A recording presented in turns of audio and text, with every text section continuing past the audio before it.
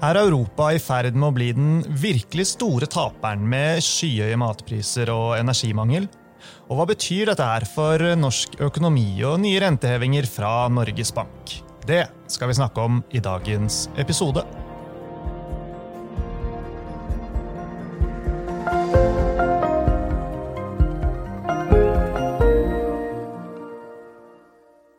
Velkommen til Utbytte, DNB-podcasten der jeg forklarer hva som skjer I den globale økonomien og finansmarkedene. Jeg Marius Brun-Haugen, og med meg har jeg sjeføkonomen vår, Kjersti Haugland. Hei, hei. Hallo, Marius. Ja, den norske prisveksten den supersterk, og det heller ingen hemmelighet at alt ligger til rette for flere rentehevinger fremover fra Norges Bank. Det kan vi si med en gang. Men før vi kommer dit, så tenkte vi I dag å sette dette inn I en litt mer europeisk kontekst, for selv om vi I Norge skjermet for en god del, så har jo store deler av Europa ganske så kraftige utfordringer med alt fra høy statsgjeld til skyhøye matpriser og energimangel, og det jo tross alt våre naboer og viktigste handelspartnere som vi snakker om her, så sånn aller først, hvor ekstraordinær kan denne høsten bli for Europa? Jeg frykter nok at den kan bli rimelig ekstraordinær, for I løpet av sommeren så har energikrisen, eller utsiktene for den videre utviklingen I energikrisen forverret seg. Og det handler mye om at Russland holder tilbake leveranser av gass gjennom rørledningene til kontinentaleuropa, og skylder på behovet for vedlikehold, og at de ikke på grunn av økonomiske sanksjoner kan gjennomføre den nødvendige reparasjonen som må til. Så leveransene har blitt skrudd ned på rundt 20% av kapasiteten. Så her har altså situasjonen forverret seg. Og I Europa så svarer med at dette bare tull. Den tyske forbundskansleren Scholz stod jo ved siden av en faktisk turbin som Russland hadde sagt at de ikke hadde fått tilbake på grunn av økonomiske sanksjoner, og sa at denne her kan sendes umiddelbart til Russland, det ingen problem. Så her kaller de jo dette her for et spill for galleriet, og mener at Russland egentlig ønsker å straffe Europa gjennom å holde tilbake gassleveransene.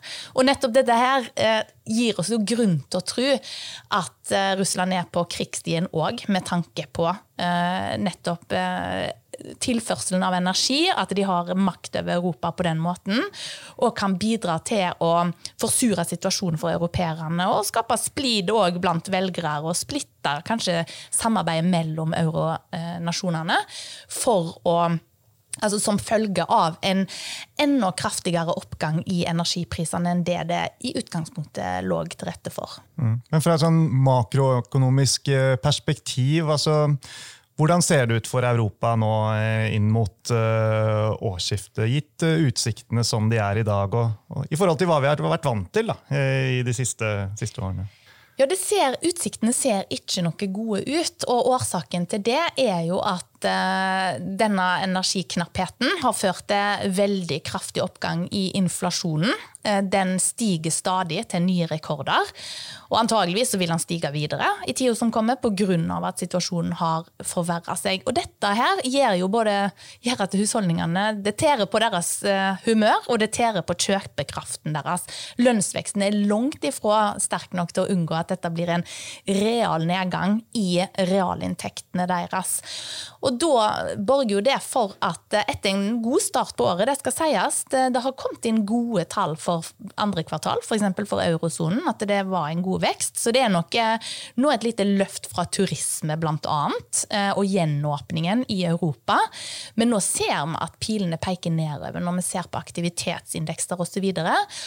Og med den type videre oppgang I en allerede skyhøy inflasjon, vi snakker om en inflasjon på 9%, lønningene ligger kanskje I underkant av 4%, ja, da tror vi at forbruket snart vil begynne å bikke nedover. Så vil det også kunne bli rasjonering.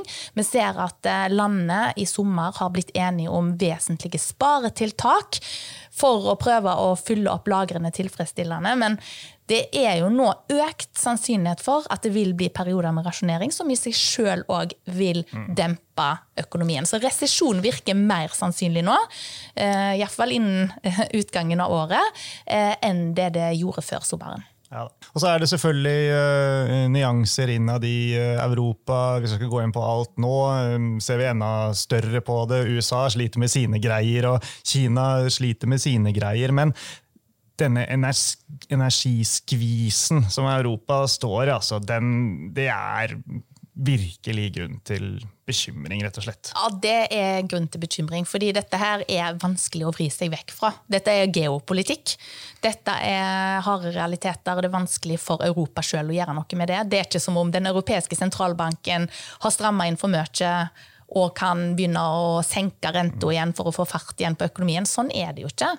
Men sånn helt satt på spissen da, så det eneste vi kan gjøre å krysse fingrene og håpe på en løsning mellom Russland og Ukraina, eller at vi får en våt, mild vinter?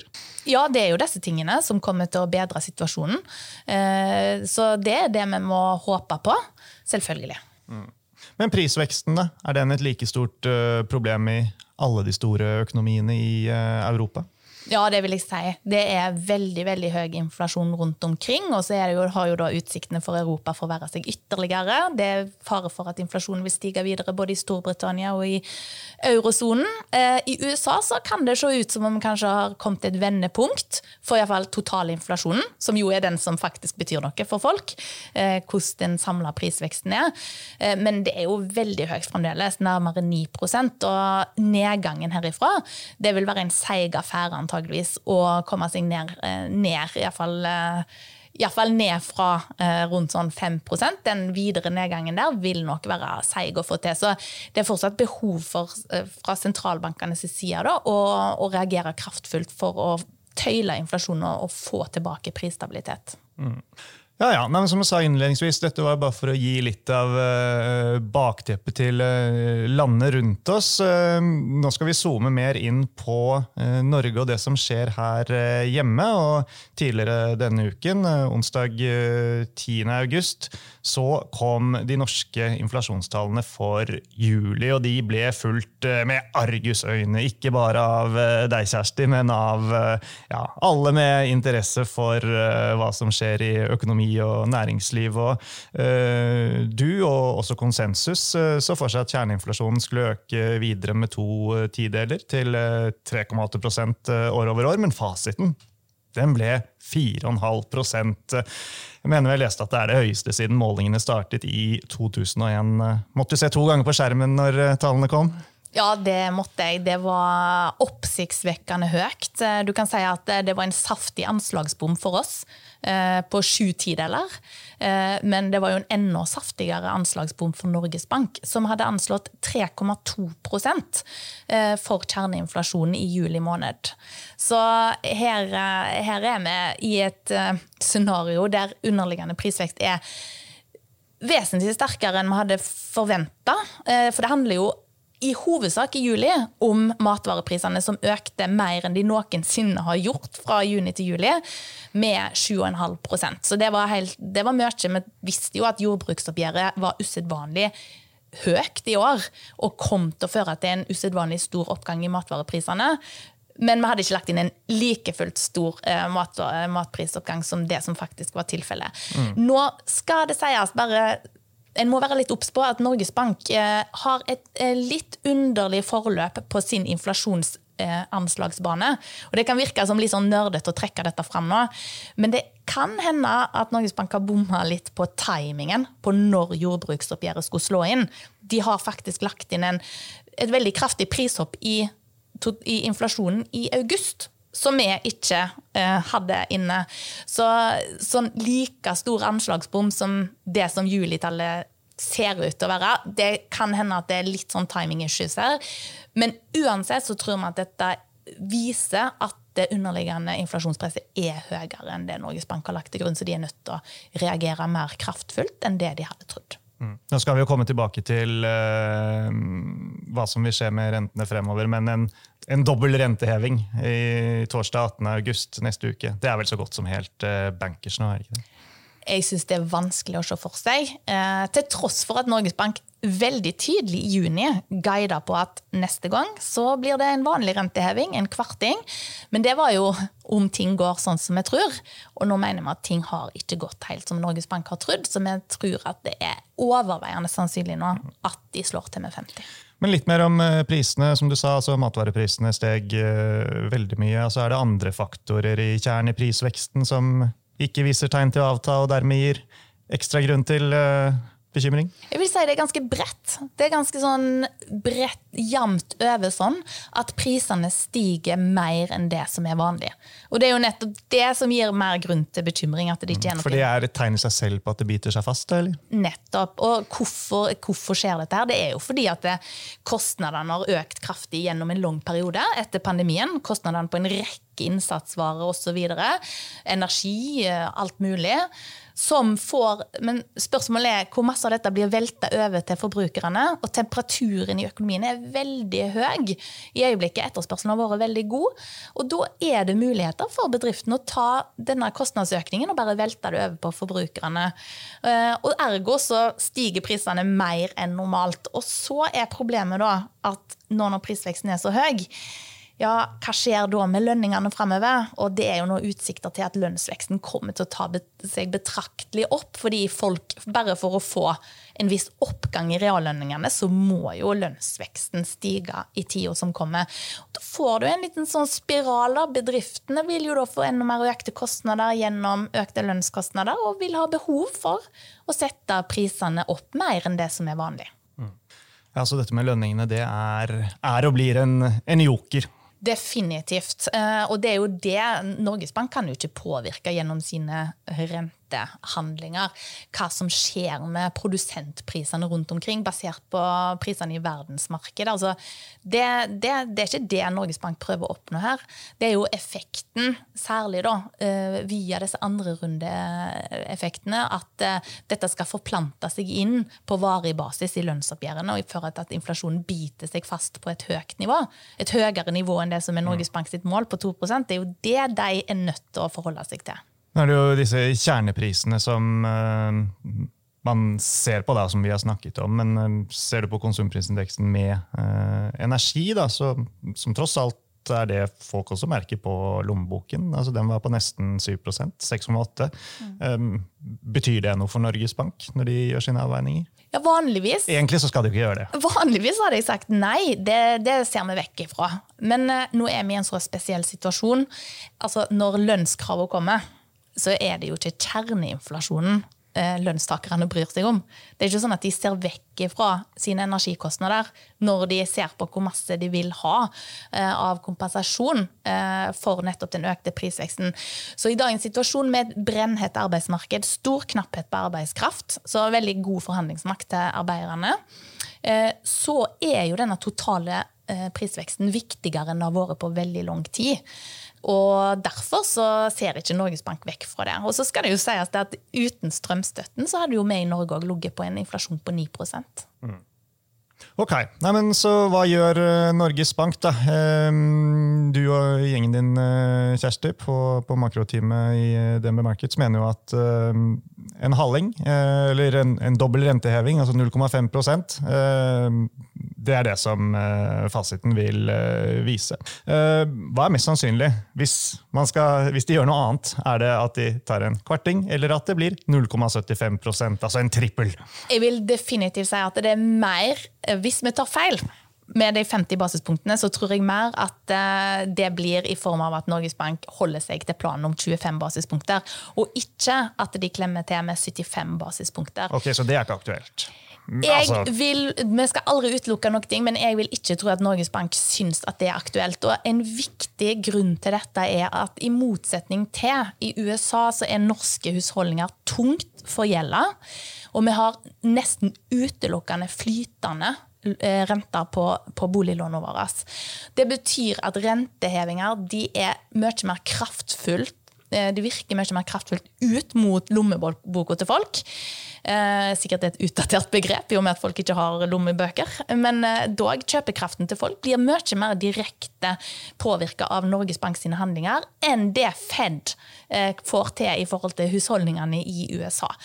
Og allerede nå så har en fått en kontinuerlig oppgang i rentene her. Det skjedde ganske jevnt og trutt her en stund, men nå har tempoet blitt skrudd opp, og størrelsen på rentehevingene. Og jeg tror at det er ganske kraftfull medisin allerede å ha 1 prosentpoeng på to rentemøter til sammen, på 2 rentemøter på rad, og faktisk så tror vi de vil heve med nye 50 basispunkter i september også. Så det er ganske kraftig nedkjøling innebakt i en såpass rask og stor renteheving i våre prognoser. Jeg tror 75 basispunkter, det tror jeg blir unødvendig store skritt da, å ta i en så rentesensitiv økonomi. Nei, altså, som du sier, ledigheten lav, energikrisen i Europa som vi snakket om, det ingen tegn til at den skal bli så veldig mye bedre. Boligmarkedet viser jo heller ikke noe tegn til noe som helst krise, og forbrukerne har fortsatt en del kapasitet, virker det som, da, selv om som du sier, jo lenger vi har høye energipriser og rentene stiger, jo mindre får man å rutte med om man har sett en vridning i forbruket. Men summen gjør også at det virker rimelig å anta at man får en heving, dobbeltheving, nå på rentemøtet neste uke 18. august, og i september. Ja. Og så antageligvis ikke, det ikke toppen antageligvis heller på rentehevingene, men så tror vi nok at de vil skru ned tempoet. Men vi tror jo at Norges Bank vil stoppe på en rentetopp på 2,75% på styringsrente, og det litt under det Norges Bank selv anslår, for de ser for seg at de skal komme litt over 3%. Men grunnen til at vi tror de stopper før jo fordi at nettopp det jeg snakker om i sted, det en veldig rentesensitiv økonomi. Effekten av den komboeffekten av kraftige renteøkninger, som da får, altså det jo et tidsetterslep her, renteøkningene skjer jo med tidsetterslep, og slår inn på kjøpekraften til folk, og så kommer strømrekningene som også vil forbli høye, mest sannsynlig, og være enda mer oppsiktsvekkende kanskje enn i fjor vinter. Og da tror vi på et vis at Norges Bank kan nøye seg med den innstrammingen der, før de ser den nedkjølingen av norsk økonomi som de egentlig da ute etter. For de kommer til å være bekymret også for at de strammer til for mye. Ja, og det var jo hovedbekymringen egentlig. I store deler av dette året her, så har jo Norges Bank vært helt bestemte på, og det har de vært i lang tid, på at det skal strammes inn, og rentenivået skal normaliseres. Og de gikk forsiktig fram med 25 basispunkter om gangen på annethvert rentemøte. Tanken bak det var jo nettopp å se an hvor stor virkning dette her hadde på økonomien, nettopp fordi rentesensitiviteten i norsk økonomi høy. Men nå tror jeg at de etter hvert har begynt å tilte litt på risikobildet. Akkurat nå så tror jeg de enda mer redd for at de skal komme bakpå i rentesettingen, på grunn av det trøkket vi ser på inflasjonen. Så tenker de at det en viktigere risiko, og at det skumlere om de havner bakpå, altså det for sent ute med å komme opp på et høyt nivå på renta, at det kan få konsekvenser og kanskje få de til å måtte trø enda kraftigere til og med større effekter på økonomien på et senere tidspunkt. At det viktigere enn nettopp dette å gå forsiktig fram, det har de på en måte ikke helt luksusen til å gjøre lenger, fordi at nå inflasjonstrykket så kraftig. Første fasiten får vi neste torsdag, altså 18. august. Jeg tror rett og slett vi setter strek der. Kjersti, tusen takk for at du var med og ga oss en oppdatering, og sist, men ikke minst, folkens, tusen takk til alle dere som hørte på.